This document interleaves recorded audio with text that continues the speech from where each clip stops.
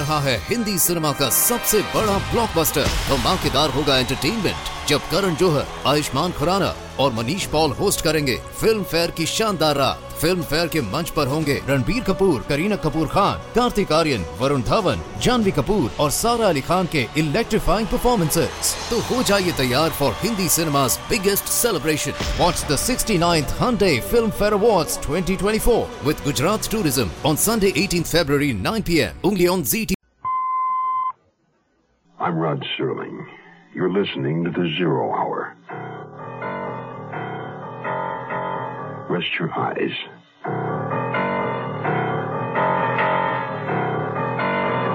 Exercise your imagination. This week, Patricia Power's eerie saga of a neighborhood besieged. Face of the Foe.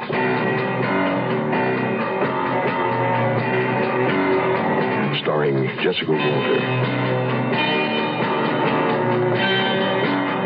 Joseph Campanella. And Judy Carn.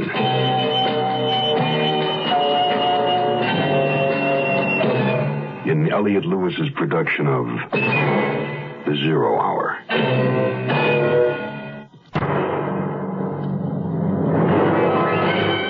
The Mutual Broadcasting System presents The Zero Hour. Sponsored in part by State Farm Insurance and Big Red Chewing Tobacco. This is The Zero Hour on Mutual Radio.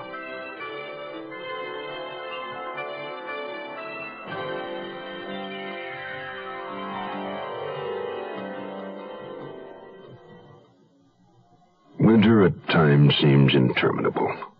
After the first snowfall, the excitement is gone and it's all the same. Cold, bleak, and dreary. For Nicole Nugent, a 3-week vacation in sunny Jamaica was just what the doctor ordered. And she returned to Montreal well-tanned, well-rested, and well-healed. She had missed her friends, and that was good. Friends are everything. But she'd also missed something else. A fourth unsolved, inexplicable murder. And that was bad. It was the fourth such grisly event in a very short period of time. The victims were all women. All belonged to the same church. All lived in the same neighborhood. Nicole's. And now Nicole Nugent is spending the evening at home, alone. There's a muffled knocking at the door. And she's looking through the peephole at a face. And one that she suspects might be the face of the foe. The conclusion of our story follows after this word. Hello, my real name is Florencia Vicenta de Casillas Martinez Cardona Moss. No, it's not a new rock group. I'm known professionally as Vicky Carr. But my real message today sings out good news for all of you. A new federal aid program to provide education and training after high school, especially if you don't have the money for it. It's called Basic Grants, and helps provide money for full-time students entering for the first time a college or university, vocational school, technical institute, or a hospital school of nursing. It helps you pay for tuition, books, and other expenses. Basic Grants makes it possible now to prepare for the special vocation or career you've been hoping for. And best of all, it's not a loan. That's right. You don't have to pay it back. So apply right away. Simply contact the school or college you're planning to enter, or post office, or write Basic Grants, Box 84, Washington, D.C. Buena suerte, mis amigos.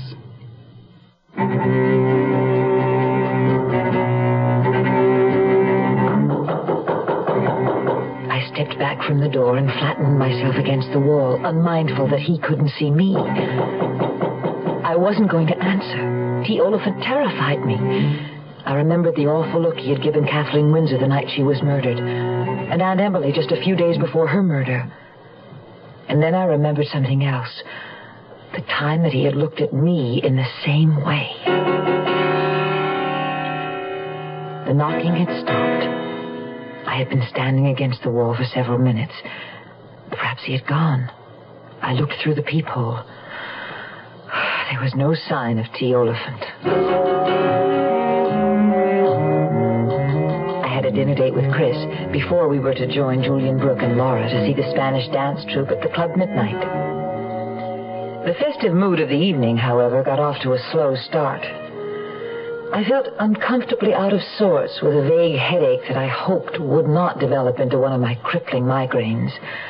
And Chris was tired from working on his book at such a hard pace. I suspected he was weary of his responsibility for Donald Hamill as well. I always worry a little when I go off and leave him alone. He's a good kid, but so naive and impressionable. He could get into trouble a block from home.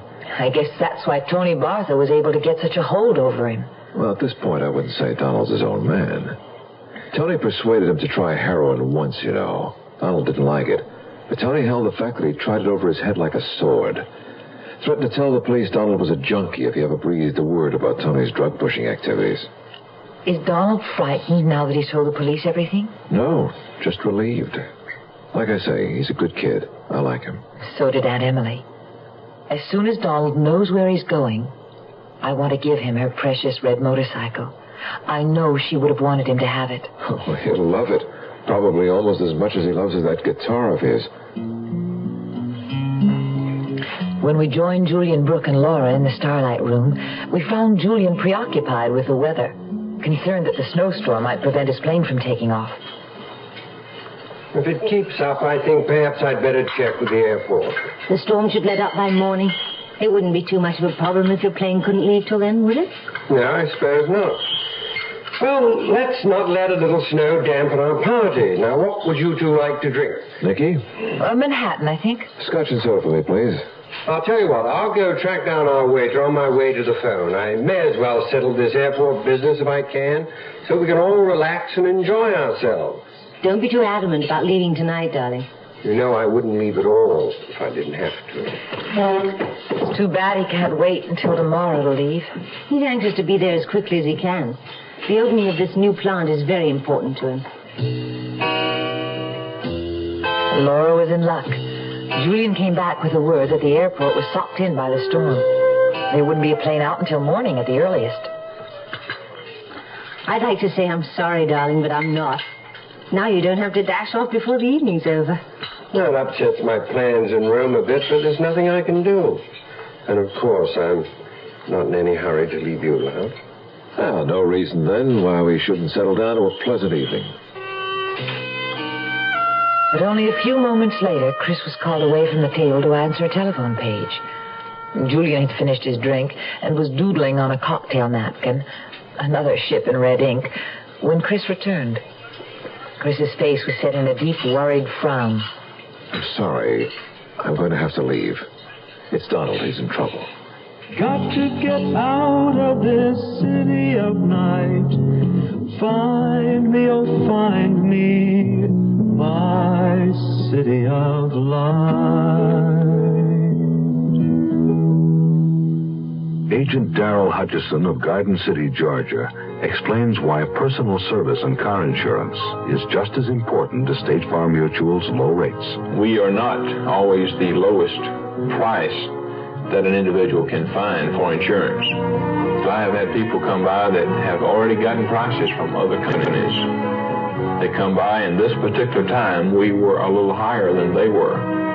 But after talking with them, tell them that I can give them one thing that the other company cannot give them, and that is my personalized service.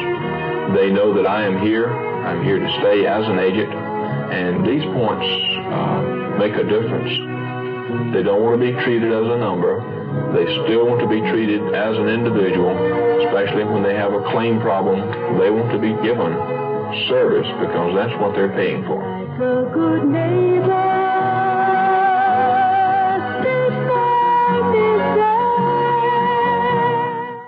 We'll return to our story in a moment. Hi, I'm Pinocchio, the big nose and all that, you know. But seriously, lots of kids don't know about me. How can kids read if they don't have any books? And millions of kids, black, white, red, yellow, brown, all races, live in homes without any books. Getting books into the hands of these girls and boys is what the national program, RIF, Reading is Fundamental, is all about. Here's what RIF has found out. When kids choose the books they want because the subjects interest them and they own the book, that makes reading fun. And when reading is fun, it's just fundamental. Books widen the kids' world, and their abilities, and their whole life. Every community needs RIF. Find out what you and RIF can do in your community.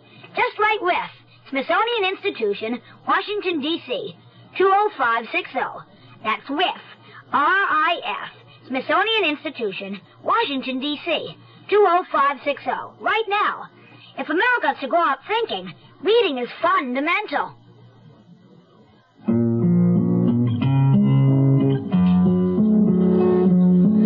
I'll be back if I can, or I'll call you later, Muffet. It's all right, Chris. Do whatever you have to. I understand. Look after my girl, will you, Julian? My pleasure, old chap. I watched Chris's big frame weave hurriedly among the crowded tables and disappear. Almost instantly, I wished I had gone with him. I was aware of the fourth chair at the table, now glaringly empty. Laura and Julian were a twosome. They didn't need me. I looked across the table at them when their faces suddenly blurred. I knew right away what was wrong. It was a migraine attack coming on. I had them 3 or 4 times a year, and I knew that after my sight blurred, a violent headache and nausea would follow in swift succession. Nicky, what is it? Oh, Laura, it's happening again. No, Nicky, not now, not here. I'd better go. It's so bright in here, and the noise. Well, what is it? What's wrong? Nicky gets these attacks occasionally. Migraine. They're quite painful. She'll need to take the prescription the doctor gave her. It's all right. Now, you both stay where you are. I'll take a taxi. Oh, no, Nicky, we'll go with you. Of course. No, Laura. You've been so looking forward to this evening, and it's Julian's last night in town. But I know how sick you get. You can't go home alone. I'll be all right once I get there. There's nothing for anyone to do. I'll just take my pills and get into bed. If that's all there is to do, I'll see you home. I can get you there faster than a cab, especially in this storm. No, really. I insist. Laura can wait here so she won't miss any of the show, and I'll return as soon as I know you're comfortably bedded down. Are you sure you'll be all right alone, Nicky? Of course. Once the medicine takes hold, I'll sleep. Help her out quickly, Julian. She looks faint. I'll ask the head waiter to look out for you, Laura, and I'll be back in about 30 minutes.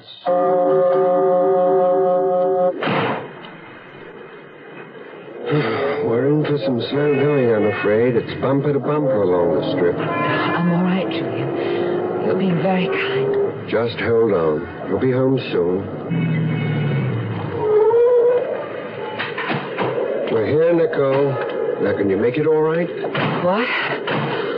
Oh, yes. Here, let me help you. Slowly, please, my head. Oh, it hurts. I'm feeling quite sick. What a shame having something hit you like this. I'll be better soon, after I've taken my tablet. Yes. Well, I'm going to see you comfortably inside before I leave. I fumbled in my purse for my key, but with my blurred vision, I couldn't fit it into the lock. Julian took the key from me, led us into the lobby, and guided me gently to the door of the apartment.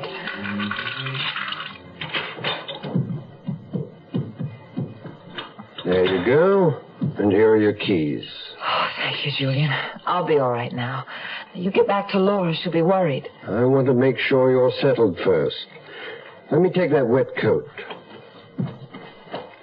You better let me help you off with your boots.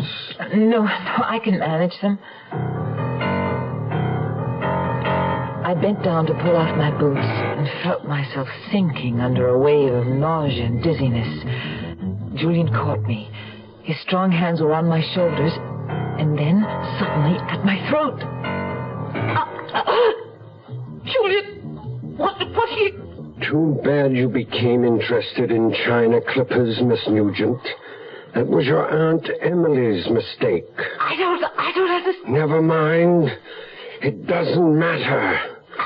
Nothing matters now.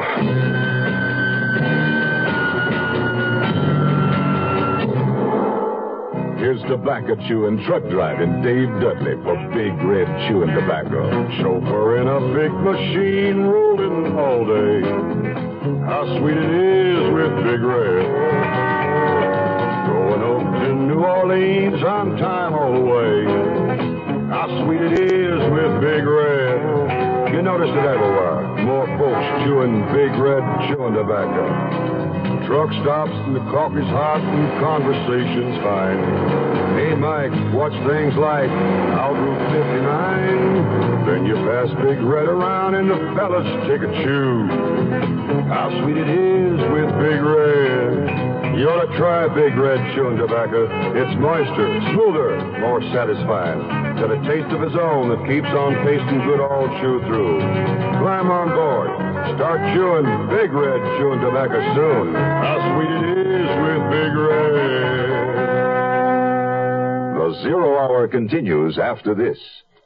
Charlotte, I'm home. The supper's not ready, Chester. Should I go back to the office? No, stay. Well, what are we having? Tuna casserole. Sure. We had tuna casserole last week. It's the same one. There was some left over. I'm not hungry. You said we have to start watching our pennies. I would rather starve than eat tuna casserole again. Oh, when we got married, you said you loved tuna casserole. And before you get married, you love everything. Oh, I'll put it on a different plate. Maybe it'll taste different. Charlotte, you know I hate tuna casserole. Now close your eyes and pretend it's steak. Sure. Why don't I close my eyes and pretend I'm a retired millionaire and you're the galloping gourmet? Gourmet. Social Security can't help Charlotte's cooking, but it can help Chester's retirement plans. Today, nearly 17 million retired workers and their dependents are getting Social Security retirement benefits. And for nearly everyone 65 or over, Medicare benefits are available to help pay hospital and doctor bills. For more information, call your nearest Social Security office.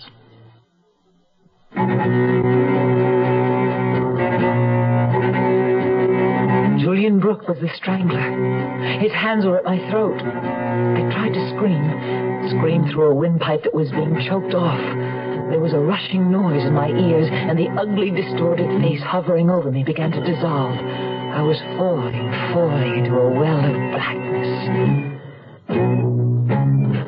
Slowly, I floated back to the surface, hearing before I could see.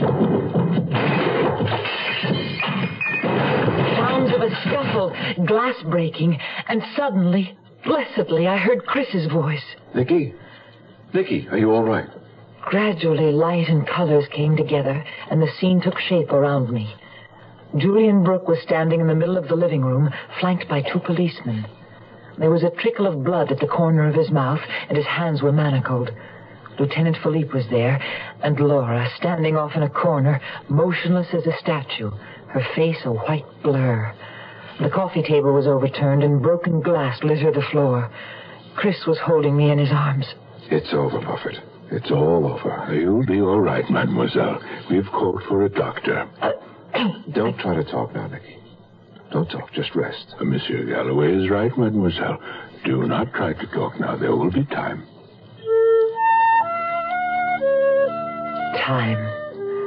Time to sort out the terrible puzzle whirling round in my brain. Charming, well-bred Julian Brooke had tried to kill me. He had killed my Aunt Emily. Why? What did he mean about China clippers? How did Chris and the police arrive in time to save me? And poor Laura. How was she going to take all this? Somehow that concerned me more than anything else. It's just so hard to believe that it was Julian all along. There are still so many things I don't understand. Oh, I'm not sure I want to. It's all so dreadful. I just thank God you were saved. Everything is still a jumble in my head. I hope Chris gets here soon with Lieutenant Philippe. And then you'll really hear what an utter fool I've been. What do you mean? The money for my restaurant. $50,000. I gave it all to Julian Brooke.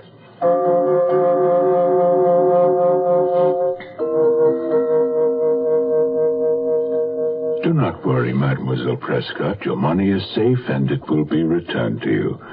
But to begin with, Mademoiselle Nugent, let us hear the exact words Julian Brooke spoke to you as he was making the attempt on your life. He said, "Too bad you became interested in China clippers, Miss Nugent. That was your Aunt Emily's mistake." Mm-hmm. And you had no idea what he meant by that? I still don't, Lieutenant. Monsieur Galloway will explain. You see, Nicky, Julian Brooke thought that you had the sketch. What sketch? Well, let me begin at the beginning, darling. Remember the night after Kathleen Wins's murder? You had the flu when I brought in some Chinese food for us? Yes, I remember.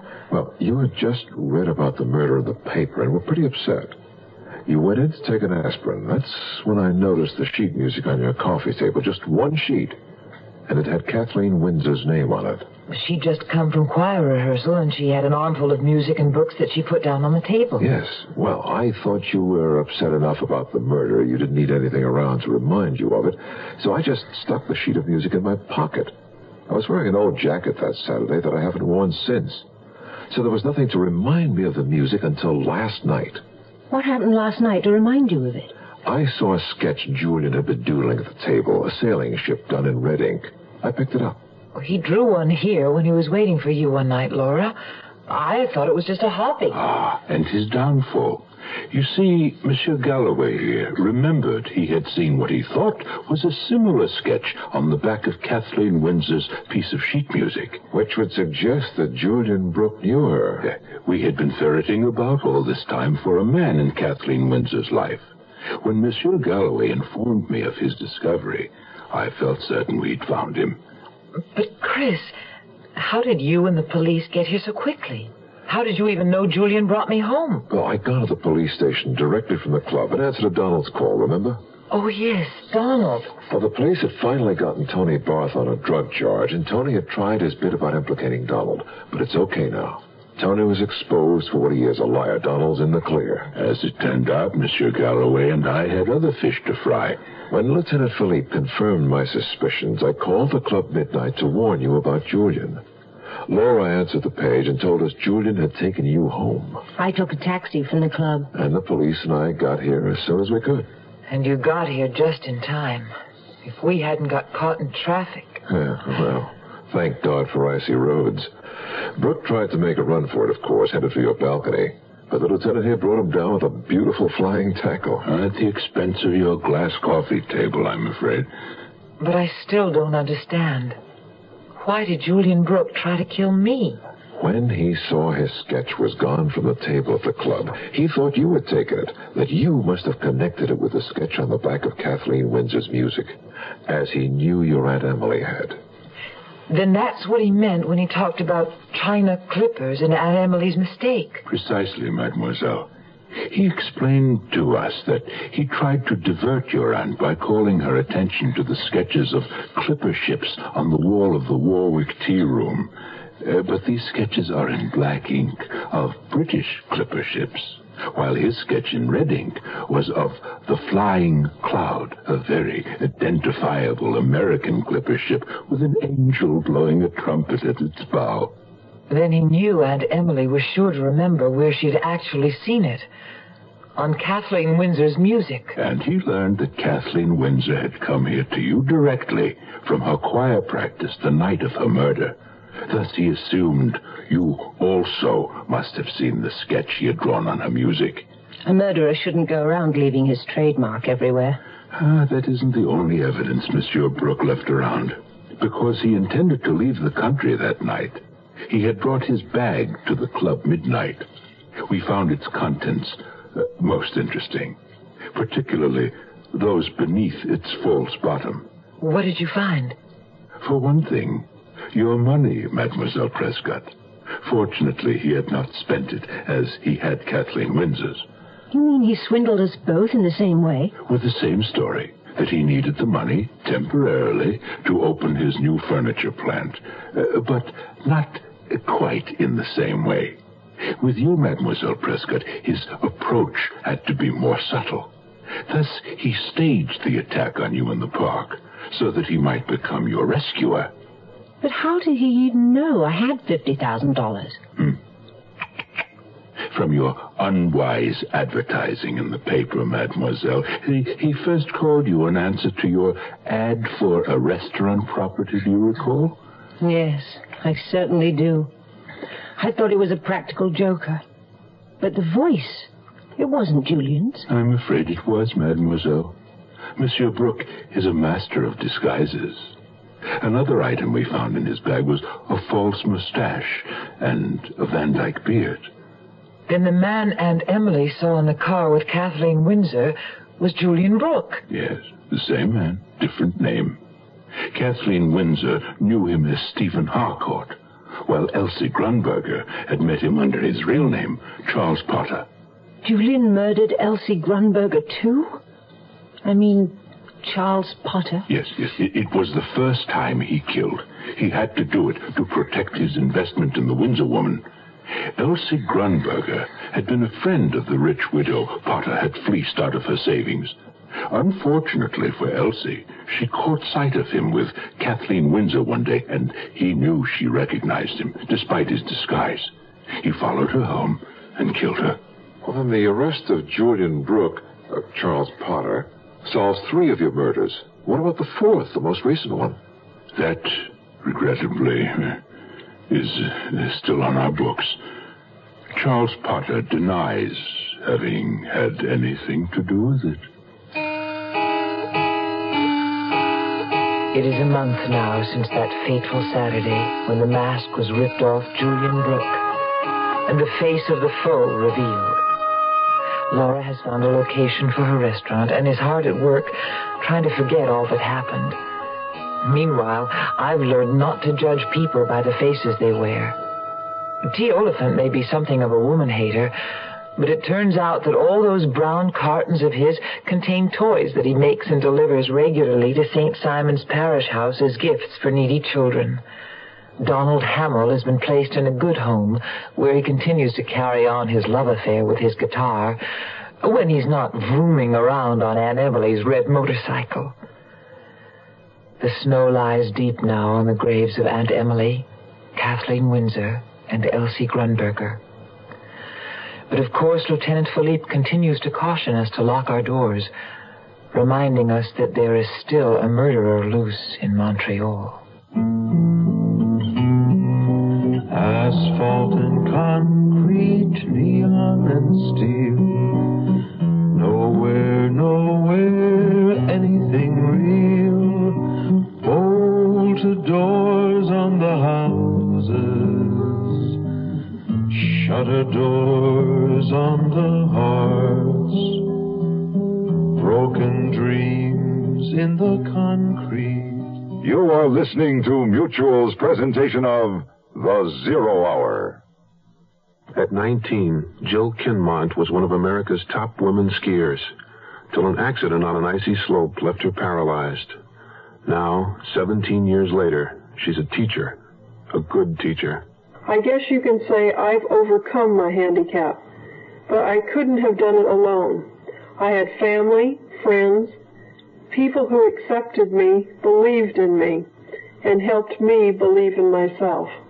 Yet there are millions of handicapped people in this country who aren't getting the acceptance they deserve because some people think that a handicapped person can't hold down a job, can't pay the rent, can't learn, can't be a human being.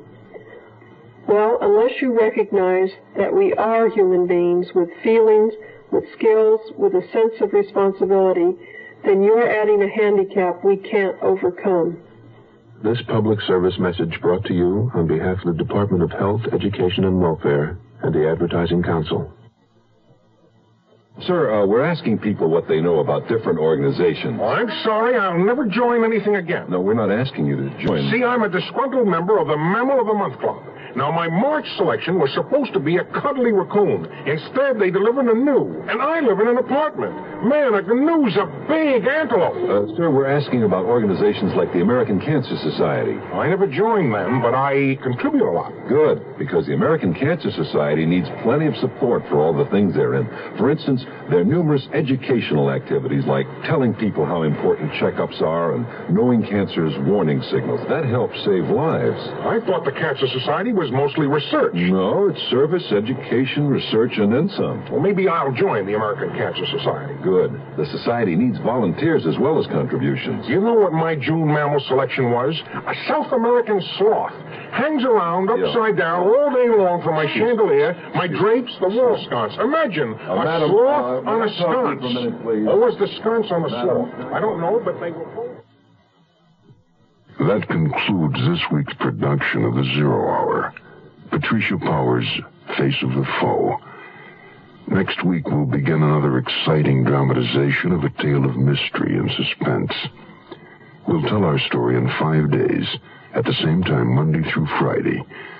So, on Monday, rest your eyes and listen here to the Zero Hour. Today's episode brought to you in part by State Farm Insurance and Big Red Chewing Tobacco. This is the Zero Hour on Mutual Radio.